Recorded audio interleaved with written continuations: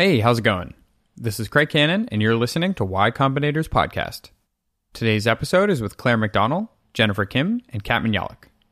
Claire is co-founder and COO of TrueLink Financial, and TrueLink is a financial services firm that offers money management, investment, and insurance products primarily for retirees. They were part of the summer 2013 batch.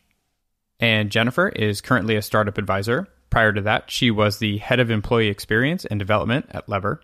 Lever makes recruiting software, and they were part of the summer 2012 batch. And Kat, who you've probably heard on the podcast before, is a partner here at YC. All right, here we go. Okay, so we'll just dive into this. And I'll start by saying, I've heard many successful founders of later stage companies like Dropbox, Airbnb, say that one of the most important things that they spend their time on as founders and as CEOs is building and scaling good company culture. So culture is this really nebulous concept. And so I wanted to discuss, why it makes sense to think about it at an early stage and how to break this nebulous concept into more manageable kind of action items that early stage founders can put into place. So last year, I had about 50 conversations with founders of early stage companies and the people at those companies who were building culture and D&I initiatives. And so I wanted to introduce everyone here on the podcast to two of the people that I thought were the most thoughtful and had done some incredible work in this space. And so I'll introduce you both. So first we have Claire McDonnell. She's the founder of TrueLink. And TrueLink makes software. It's tech-enabled financial services for older adults. So Claire, you're at 35 employees now. And one impressive thing is that they have a woman or person of color who is leading each of the teams there. And TrueLink has made some incredible progress. Their customer base has grown about 20x over the last 3 years.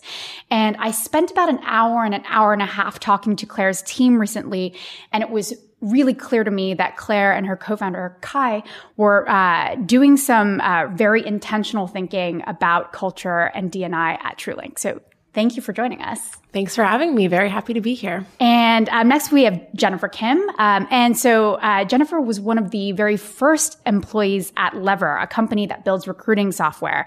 And she built the D&I program at Lever. And Lever is about 100 employees. 150. Oh, yeah. About 150. And they're at close to about 50-50 male-female split in terms of the employees, which isn't easy. It is not an easy feat in Silicon Valley. And so, she is sort of one of my mentors in a lot of this. She's authored a lot of incredible resources for startups and founders who are interested in learning about D&I and culture and how to implement them in really early stage startups. So thank you for joining us. Yeah, thanks for having me.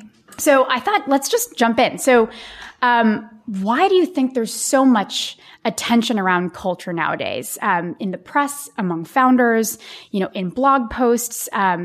People are talking more and more about culture than ever.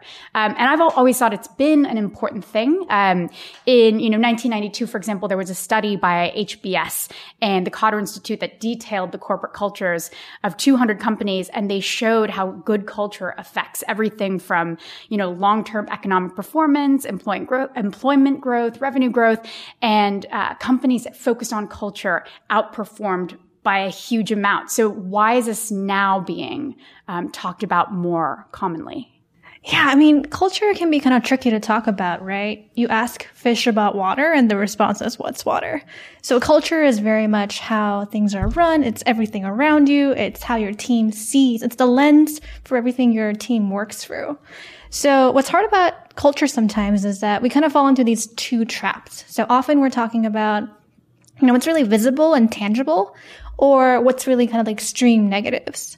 So on the tangible front, the common misconception is that, we have a great culture because of this ping pong table or happy hours, which is great, but it's actually a very, very small part of it. Your culture is all about how you hire, what kind of conversations, what's the energy of the room, how do you make decisions, who gets promoted, right? It's not always so visible. So it can be a little bit tricky to talk about, and therefore, hard to manage and sometimes even hard to measure. But it doesn't mean that's not important. And then on the second end, Yeah, if you're watching the news these days, there's a lot of attention on Uber. Oh my gosh, how many articles have we all read about Uber? Yeah. And that's a kind of a negative example, but there are so many great companies out there really kind of quietly toiling away, working on culture, being really intentional. But it wouldn't be a very click-worthy headline, Employees are generally civil to each other and pretty happy with what they have in terms of culture. So it's really easy to get intimidated and like, oh gosh, like what are we supposed to do? There's so much. We don't want to be the next Uber. But it's just like any other skill, right? If you're a founder, if you're growing a team, even if you started as, say, an engineer or hacker, you're probably having to get good at sales and marketing, and culture, and being a culture leader is one of them. Yeah. So Claire, question for you. When did TrueLink start? The company? Yes. So we started back in late 2012, early 2013. So how has the conversation, even internally at TrueLink, changed about culture and D&I? Is it something you thought of since the very beginning, or has it sort of increased as you've grown? We've thought about culture from the very beginning, and especially about building an inclusive culture. But it seems like we think about it almost more every single day because we see the payoffs of having invested in it every single day. And I think the lesson we've learned over this time, over the last 5 years now, since we started back in 2013, late 2012, is that the way you build your culture is by small investments every single day. And that rather than being a distraction from the business of running your company and from the sort of constant existential threat that you're under as a startup, investing in your culture actually insulates you against that threat, right? So being part of a team that trusts each other, where everyone believes they're being treated fairly and they're all in it together, that's actually how you survive, not how you distract yourself from survival. I sort of wanted to piggyback off what you were just saying about what are some of the benefits of intentionally focusing on your culture early on? Like, what are some of the things that you've both seen from your work? Well, for me, the privilege of being a founder or an early employee is that you actually get to create a new little world, a new community, a new environment. And so the benefit of creating that world in a way that doesn't necessarily replicate the dysfunction of the world outside the office doors is that you get to be a part of it. So I actually like going to work every day. I feel respected and valued. I think most members of our team feel respected and valued, or we certainly try to make it that way. And that's really great and really pleasant, actually. That was one of the things that struck me from talking to your team. They were all they were very mission driven. They said they, felt respected. Every person I talked to could repeat to me what the mission of the company was and what their role was in making that happen. And it felt like a very unified team. And the thing that kept coming up over and over again was respect.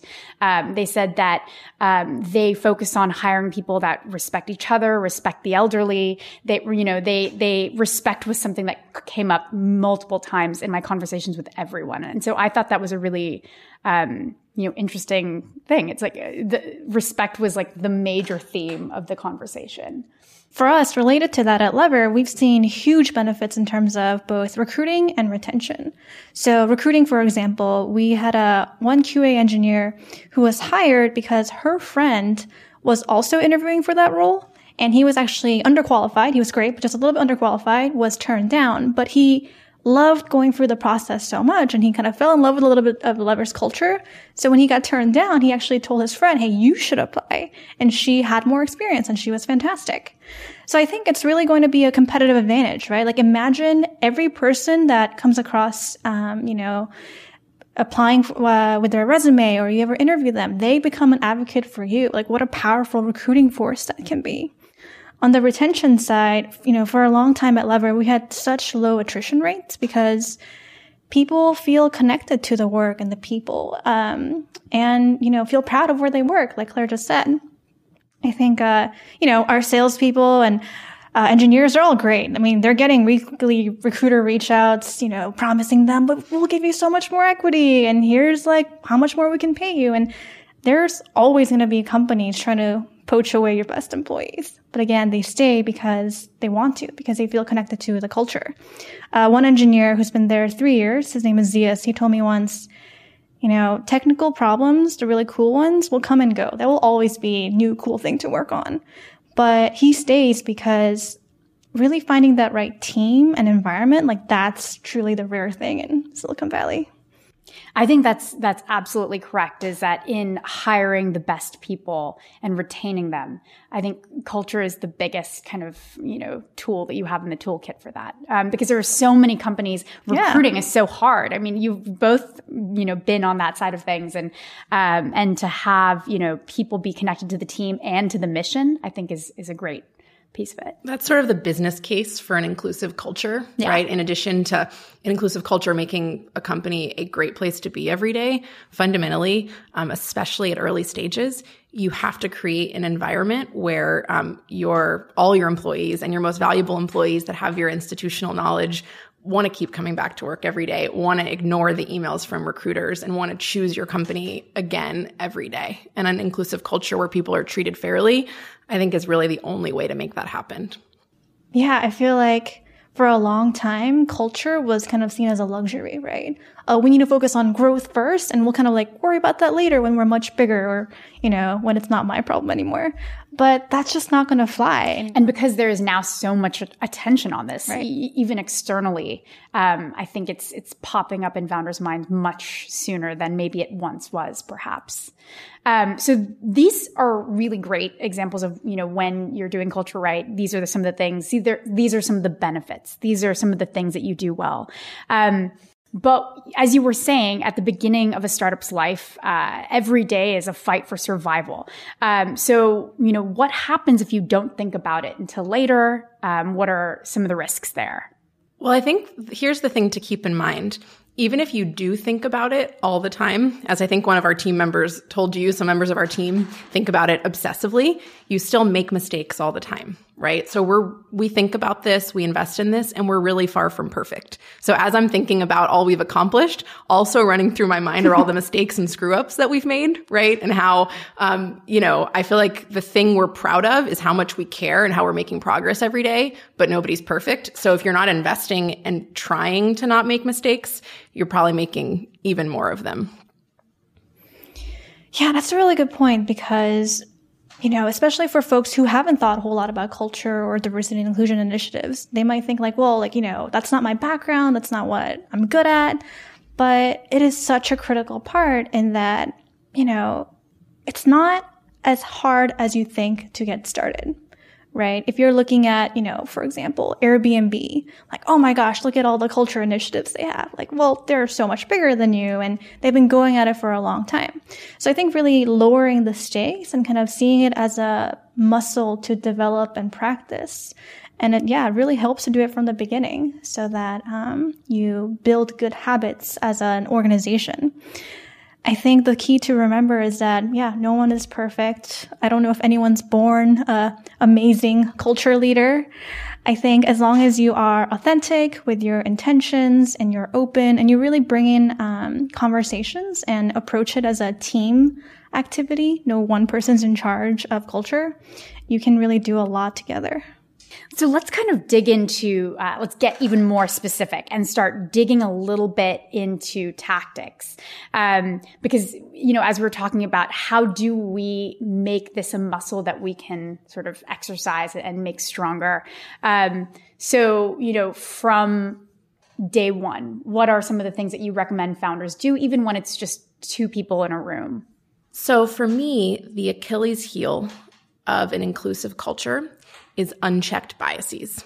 So it's letting all the cognitive biases in our head run rampant without checking them ourselves or creating ways for our colleagues to check them. So we've introduced a variety of small things that help us check ourselves and check each other that I think make a huge difference in culture and are actually really easy to do.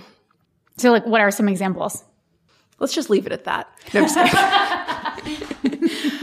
A big theme for checking biases for us is credit and blame. So there's a lot of research that shows that women and people of color get less credit for their accomplishments and get blamed more, or sort of it's the things they screw up are remembered more.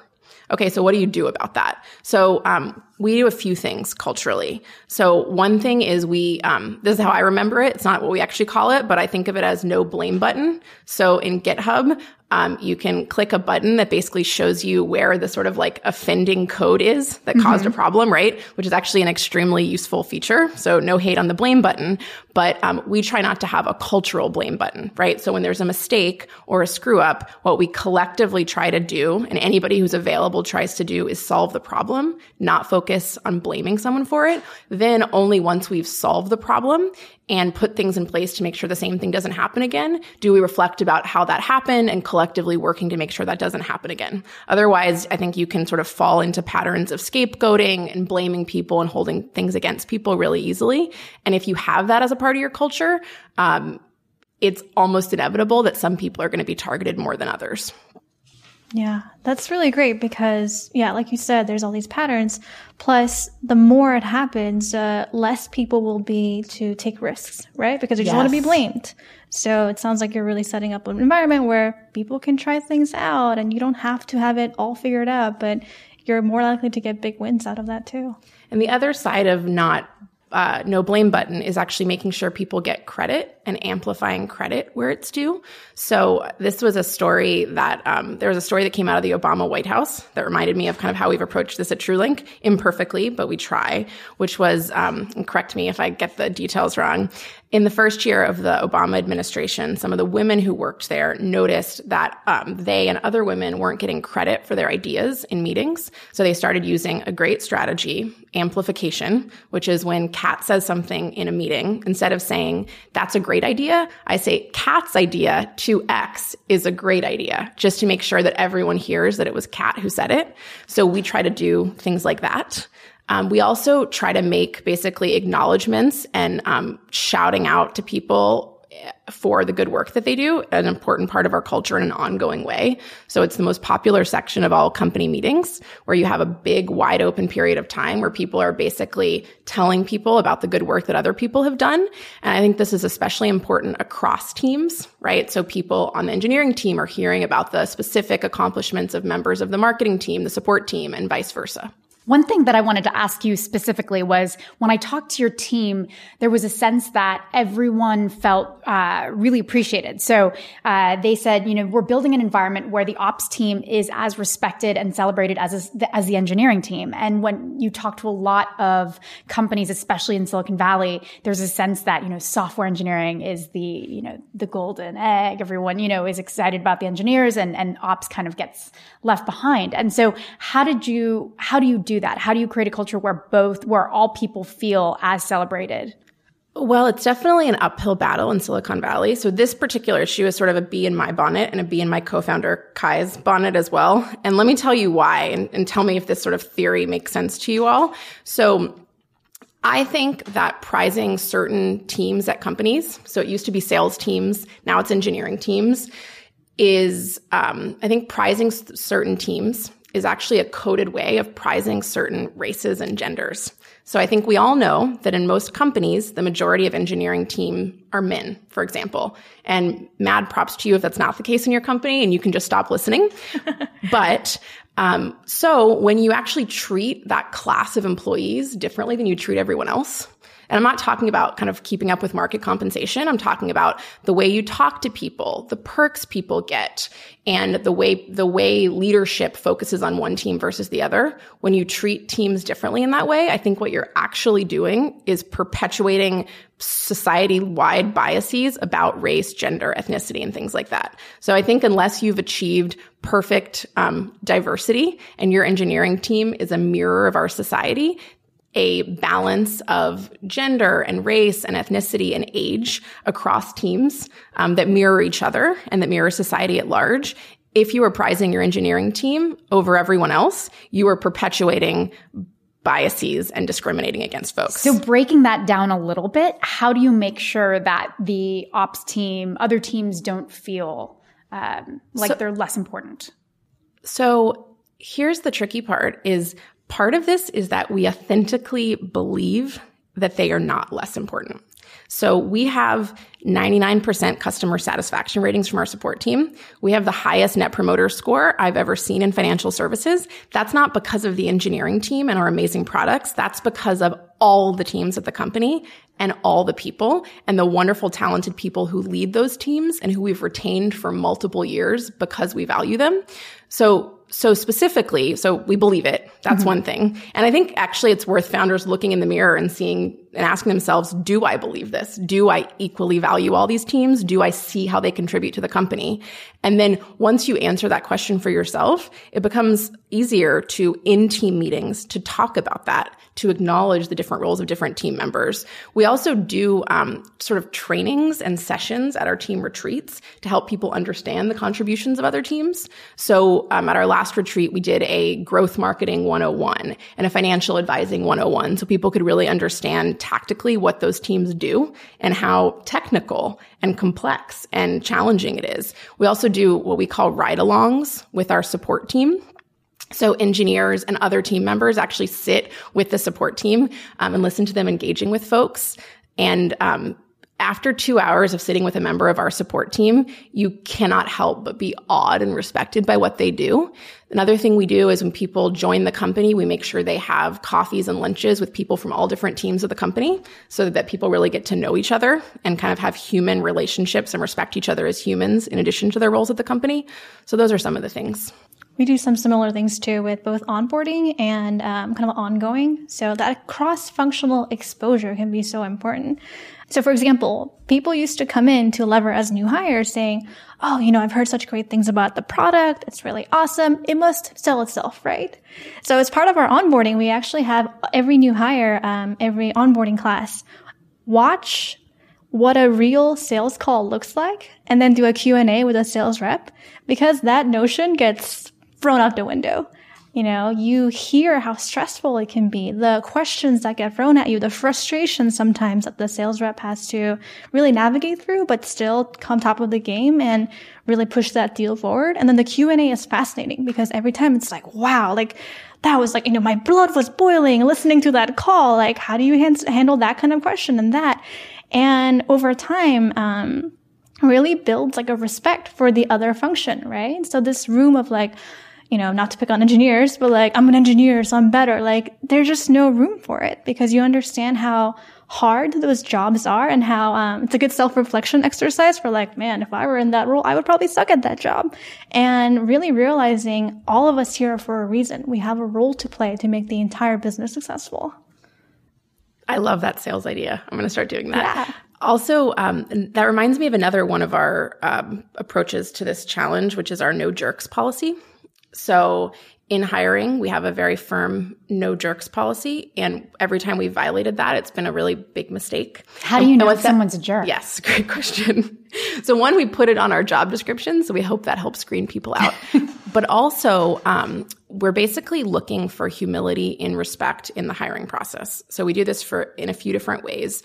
We focus on times people have gotten feedback, asking them to tell us about that and how they responded to that and how they change their behavior. We have people interact with members of a lot of different teams on different levels, and we evaluate how they treat everyone, basically. That's a really big one. And then we also discuss diversity and inclusion in our culture. We talk about our value of humility and respecting different functions, things like that. So from across those things, it actually becomes pretty clear pretty quickly. And I think that's a big factor in why our team is composed of actually all the wonderful people that it is. Adding on to, hiring for it, the no jerks policy, really the watching how candidates interact with different levels of people can be so key. So 2 examples of this. Our receptionists are told if for any reason, any candidate makes you feel disrespected or there are any comments, let us know right away. So it's either me, or let the recruiter know, because the person who's a little bit rude to the receptionist, but comes across as super suave and confident with everybody else, that might be a flag. Of course, it's not going to be the, automatic veto power, but it's just one data point of many you are collecting in a hiring process. Another example I have of this is, we were hiring for a PM, product manager, and there was this person with the perfect resume, you know, all the right schools and companies, and they just were so confident and everybody was, you know, in love with this candidate, and it looked like a pretty, you know, full speed ahead for his hiring. And when we were doing one of the hiring debriefs, one of our most junior members of the product team kind of hesitantly raised his hand and said, hey, like, I don't really know how to say this, but I had some weird interactions with him. So it turned out during that conversation, so there were 3 people in the room, and the most junior member felt like this candidate wasn't ever addressing him, so would not make eye contact, would kind of talk over him, only answer questions and ask questions of the more senior PM that was in the room. So he was saying, and he felt so bad bringing it up because he wasn't sure it was appropriate. But once he said it, it kind of made us realize, actually, he is a little bit, comes across as arrogant, right? So really that distinction of someone who interviews really well versus when someone kind of gives indicators of who they are, kind of like as a coworker, it can be like such a huge wake-up call. Because once we're looking at that candidate with that lens, we started kind of remembering like, oh yeah, there was that one little weird moment, or he did say this, and this email kind of rubbed me the wrong way, but we'd kind of gotten dazzled by their resume, which happens all the time. So I think, assembling interview panels across multiple levels can be really, really helpful. We do something really similar, and actually a really helpful tool for us in making our interview panels even more effective and in really pulling out feedback from people has been Lever. And using the feedback forms on Lever, actually before we even get together as a group to discuss things, so that everyone feels like no one's influenced by other people's view, and everyone's sort of forced in a disciplined way to talk about the pros and cons of a candidate. And Lever's been really helpful for us in surfacing some of that. And even for me personally, I am sensitive to those cues, right? When someone's making eye contact with my co-founder and not me. And it's always a delicate balance of saying, am I being oversensitive or is this a real thing? And I think actually taking that moment to reflect in front of the computer and collect the data and then compare that data to what other people submitted has just been invaluable for us. So another thing that I think is really important is you've talked about feedback channels, making it possible for everyone to give each other feedback, and then also having hard conversations. And feedback can be difficult to give. And so how do you build it into your culture so that you can have these really kind of uncomfortable conversations and make it okay? So I think this is an ongoing challenge, and I actually think it's something that's really easy to get complacent about as either a founder or a leader or a manager, where you say, I'm getting tons of feedback. People give me feedback. They feel comfortable, right? And so I think it's actually really important to always be saying, is that true? Is that happening? And I think one of the most valuable tools for this has been a couple things. One, we do diversity and inclusion trainings that are actually a lot about speaking out and how to speak out if there's something that makes you uncomfortable. And I think we actually are going to go even deeper on that because it can put people in a tough position to know, like, how do I bring this up respectfully and with whom? Two, I think, is modeling. So you talked to a couple of our team members who cared a lot about diversity and inclusion, Paige and Isaac. And I think they model for the whole team, actually bringing up issues with folks in a really respectful way, raising issues with me and Kai, sometimes in front of the whole team in a team meeting saying, hey, did you mean to say that way? And I think it's that modeling that shows like we actually all have an open conversation. This isn't about hierarchy. It's about respect. That is maybe one of the most powerful tools.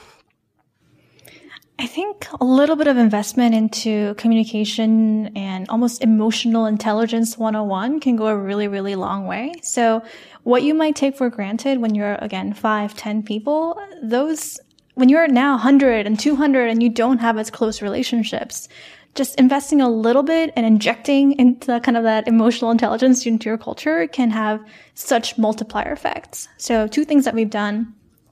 One, there's this concept called nonviolent communications. Amazing tool, terrible name. nonviolent communications. What does that mean? So another alternative name for that is called compassionate communication. It's a style and kind of a practice of communication that is rooted in empathy and about self-expression and about these human emotional needs that we all have. But sometimes in the fast-paced business setting, it can kind of get glossed over, which makes misunderstanding or judgment a lot more likely. So we've run a couple of workshops on that. Another one that's been really helpful for us is one called Colors. There's a ton of these kind of like personality assessments out there and all have their pros and cons.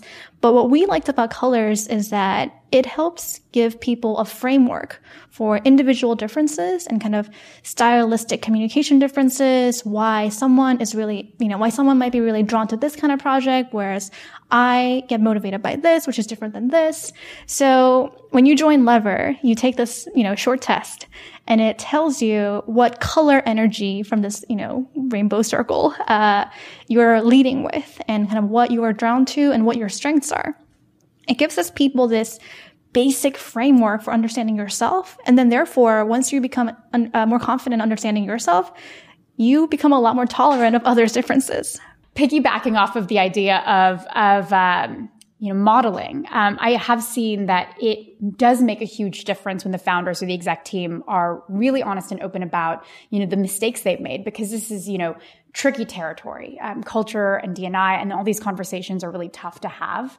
And so, I think it's always great when, founders can, be open with their team about mistakes. And that makes, I think, a lot of people feel more open about sharing their own or realizing that, a lot of mistakes, aren't intentional. So in that, sort of frame of mind, I'll share a mistake that I've made here at YC. And then if, not all this stuff, as you said, Claire, you're not perfect. You don't have the silver bullet. No company has all the answers. So, I think, for me, one of the mistakes I made is, at YC, we run the Female Founders Conference and we are in our 5th year. It's a conference where over 1,000 women come, and we made it about 3 or 4 years and realized, we never had a mother's room. So this was 1,000 women, and we didn't have any accommodations for women who had just given birth, who needed to take time in a private setting to pump their breast milk. And for me, I, don't have children and I don't have, that experience. So it didn't even occur to me. That was something you even needed. And so, one of the attendees reached out and pointed it out and said, it's something that she would have very much appreciated. It was super distracting for her to sort of run around the building looking for a place to go. And it just made me realize that without a diversity of perspectives and experiences on the team, you just miss out on a lot of different things that you need to make, to start building in a culture that includes all kinds of people. And so I would love to hear a story. Like, do you have a specific story where, a mistake that you've made, something that you wish you could get a do-over on, something that, you hope others will learn from? I think another blind spot for me and for a lot of early stage founders is the fact that you actually, you have to play a lot of different roles at the company, right? So for example, I've always taken care of the HR function, right? So in addition to being people's supervisor in terms of their work performance, I'm also the person they have to come talk to about a benefits issue, right? Or a family issue. And I think that actually puts people in a pretty hard situation. And seems actually like an intractable challenge, right? If you're like, well, it's a 5-person team, who else are they going to talk to? But what I've realized recently is that it's as simple as saying, hey, if you have questions about this or issues about this, here's 2 to 4 other people you can talk to, right? It doesn't have to be me. Or like, if you have a problem with me, here are some other members of the team that you can talk to. And we're lucky to have this strong set of leaders, right? But it's literally as simple as saying one sentence, and it basically makes the problem go away. Yeah, when you're running a startup, things are moving so quickly, things are changing constantly. You really underestimate how confusing it might be if you're a person that's joining for the first time and you're trying to figure out your job and everything culture around it, right? So I found, really writing things down, really investing in, again, onboarding has gone such a long way. What you don't want to happen, and that's some of the mistakes that we've made, not making some of the expectations clearer. So people feel like they have to guess, or they're wondering, they're sitting there being like, am I doing this right? And leaving, sometimes losing good candidate or good employees because they're like, look, like, I need a little bit more explicit guidance, and realizing, wow, we could have done just a little bit more to make their confusion really elevated, right? So when you're running a company, it's hard, but just a little bit of investment into writing things down, explicit communication goes such a far way. I completely agree. I think I've learned that lesson over and over again, and it still might not have fully sunk in, but it's so true, right? Of saying, hey, I think we have an implicit policy about this thing. Maybe if I took 45 minutes and wrote that down and put it on our internal wiki, I wouldn't answer 30 questions about it over the course of 6 months, right? Where it's this little upfront investment that actually saves a lot of time and confusion. And if I'm getting 30 questions, that means that was 30 employees who were actually probably thinking about it and tried to find the answer and wasted a bunch of time before they came to me or other folks with the question. And once it's written down, then you can invite more discussion and questions. Like, help me make it better, right? But if it's in your head, no one can figure it out. So we're all just kind of trying to figure out what you mean. So writing things down, investing in an intranet where you write down policies, over communicating during your whatever weekly or biweekly all hands can be really helpful.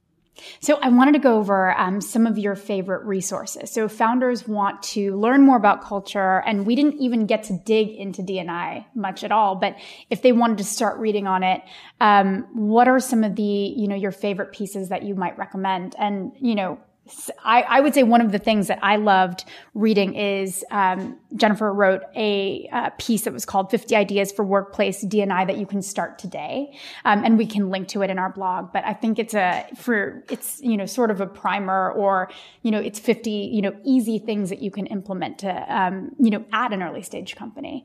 And so that, to start things off is one of the things that I would recommend folks take a look at. The 3 resources I would recommend are, first of all, Facebook has an online training called Managing Bias that's basically about, managing bias. So it's an inclusion training. And one of our team members, Isaac, has adapted that training for the company and given it in a few different ways. And it's great resources, and it makes preparing a training about a very complex topic much faster and easier, or you could just do it yourself. It's really interesting and edifying and all online. Another place where we've gotten a lot of resources focused on inclusion in particular is Caper Capital's Founders Commitment. So the Founders Commitment is a pledge that early stage startups take to commit to taking small but meaningful actions that relate to diversity and inclusion. A lot of incredible companies are a part of it, and they've put together a ton of great resources that make it easier to make simple, easy moves on a lot of this stuff. So I really recommend checking that out and considering joining. And then finally, I love First Round Review. They have a lot of incredible pieces on culture and inclusion written by people who have accomplished really impressive things on these fronts. So there's probably like 15 different pieces on there that have been really helpful for me. Yeah, I would agree with also all of those. I would probably add on one more, Project Include. ProjectInclude.org is an organization, a nonprofit founded by a bunch of really amazing women with years of experience in Silicon Valley. They've seen it all. So they came together to put together these recommendations ranging from hiring to culture to measuring, everything that you want to do to follow to make sure you're building the right scaffolding, the right foundation to build the right culture from the very early days. So I recommend to every founder that they at least read through it once, because you're going to learn so much from it. Awesome. Is there anything else that you guys wanted to hit on? So one other thing that is challenging but important from an inclusivity perspective is, it's basically just like interruptions and interrupting in meetings and how that like perpetuates power dynamics, basically. I find this really hard because I'm a huge interrupter. Maybe I should constantly be recording and have microphones in front of my face. But I think that when I think there's some simple ways to reduce people interrupting each other in meetings, right? So you can like assign somebody for each meeting as the interruption police whose job is stopping that. You can just remind people with one sentence on the wall. But if you want a quick and easy way to not replicate bias and weird power dynamics, slowing down interruptions at your company is a good way to do that. If you're any kind of team leader, really understanding D&I is all about paying attention to those people who are more perceptive and more affected than the average person by some of the systematic inequalities and obstacles. So if anything, they're just trying to give you information and better signals, or here's what we should work on together. Because if you ship the right programs and make the right improvements, it's only going to end up helping your entire company. It's going to benefit everyone. The saying goes, rising tides lift all boats. So I really think that's what sustainable culture building and D&I is all about. It's not us versus you. It's not you get this and I get that. It really is about how do we just build better companies, and we'll all benefit from that. My last question for both of you is going to be, what's one thing that you would recommend founders and team builders do, if they want to start thinking intentionally about culture and D&I from day one? I think there's an infinite number of initiatives and programs. You can Google them. You have plenty of ideas to get started.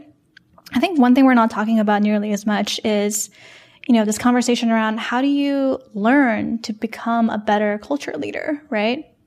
So I can kind of give like one ongoing thing and one short-term thing. So what I really love about, YC is really great about giving this advice and really drilling it down to the founders. Take care of yourself. Get sleep, exercise, make sure you're taking breaks, spend time with friends and family. I think this is really important because even though there's all this pressure around, crazy growth and 10xing yourself, at the same time, it's nearly impossible to be a really great culture leader if you're burnt out. If you're running on fumes, because to really build culture in a thoughtful way, you need to kind of embody the spirit of almost generosity and deep caring for your people, right? Like, Claire, I know you're doing that because, the things that your employees are saying, they wouldn't be saying it if you didn't really deeply care for your team and they didn't know it. You know what I mean? So really, remembering that if you want to build a great culture, start with yourself, right? Make sure you're taken care of. You can't do the job without you being okay. And then maybe a little bit more short-term thing, again, D&I and culture, it can sometimes be like, oh, that's not my thing. That's not my area of expertise. Why not, right? Like, culture is everyone's business, especially if you're part of any team, and it's doubly especially if you're any kind of leader, right? So I really encourage everyone to think about what can I do to really show everyone that I'm learning about this and I care about it, and encourage others to care about it too, right? Maybe share this podcast with your team or a blog post that you really like.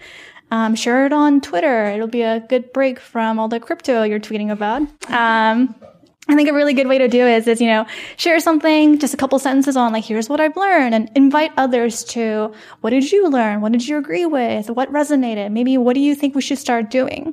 I think it's a really great invitation for a conversation about culture and showing that I'm learning and I want you to learn with me. We're going to do this together.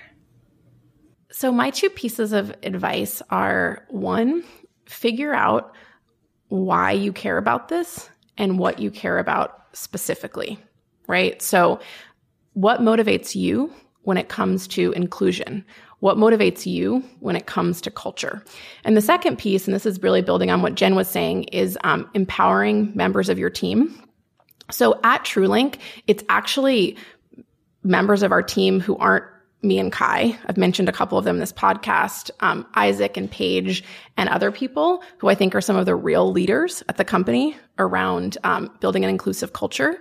And that's happened because they're empowered to be leaders at the company, because we've talked about it, because we share values. And so I think it's really sort of like having those conversations and opening it up so other people can be leaders. And that's especially helpful when you are burnt out and tired and not taking care of yourself and you're not really at your best. Like, it's cool to know that I can rely on other folks to play that leadership role and to build the culture we want, even when I'm not having my most energetic day or my priority list is so long I can't get to those things that I wanted to focus on.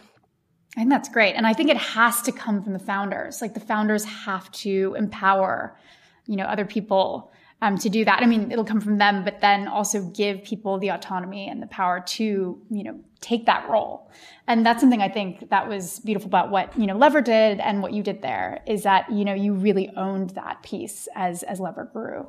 Yeah, I really feel like I was given this really great opportunity from the Lever founders, like, hey, run with it, go with it. And what started as like a very tiny kind of a couple of in-person conversations grew into this large brand and a number of initiatives, and Lever really becoming known as one of the companies that's embracing D&I, right? When I started it almost 4 years ago, I could have never predicted this is how it's going to turn out. But when, like Claire said, founders are authentic about why they care and they empower others to do it, it can have this like really magical, multiplying, creative effect. Very cool. Well, thank you guys. Thank you both. Thank you, Kat. Yeah. Thank you. All right. Thanks for listening. So as always, you can find the transcript and the video at blog.ycombinator.com. And if you have a second, it would be awesome to give us a rating and review wherever you find your podcast. See you next time.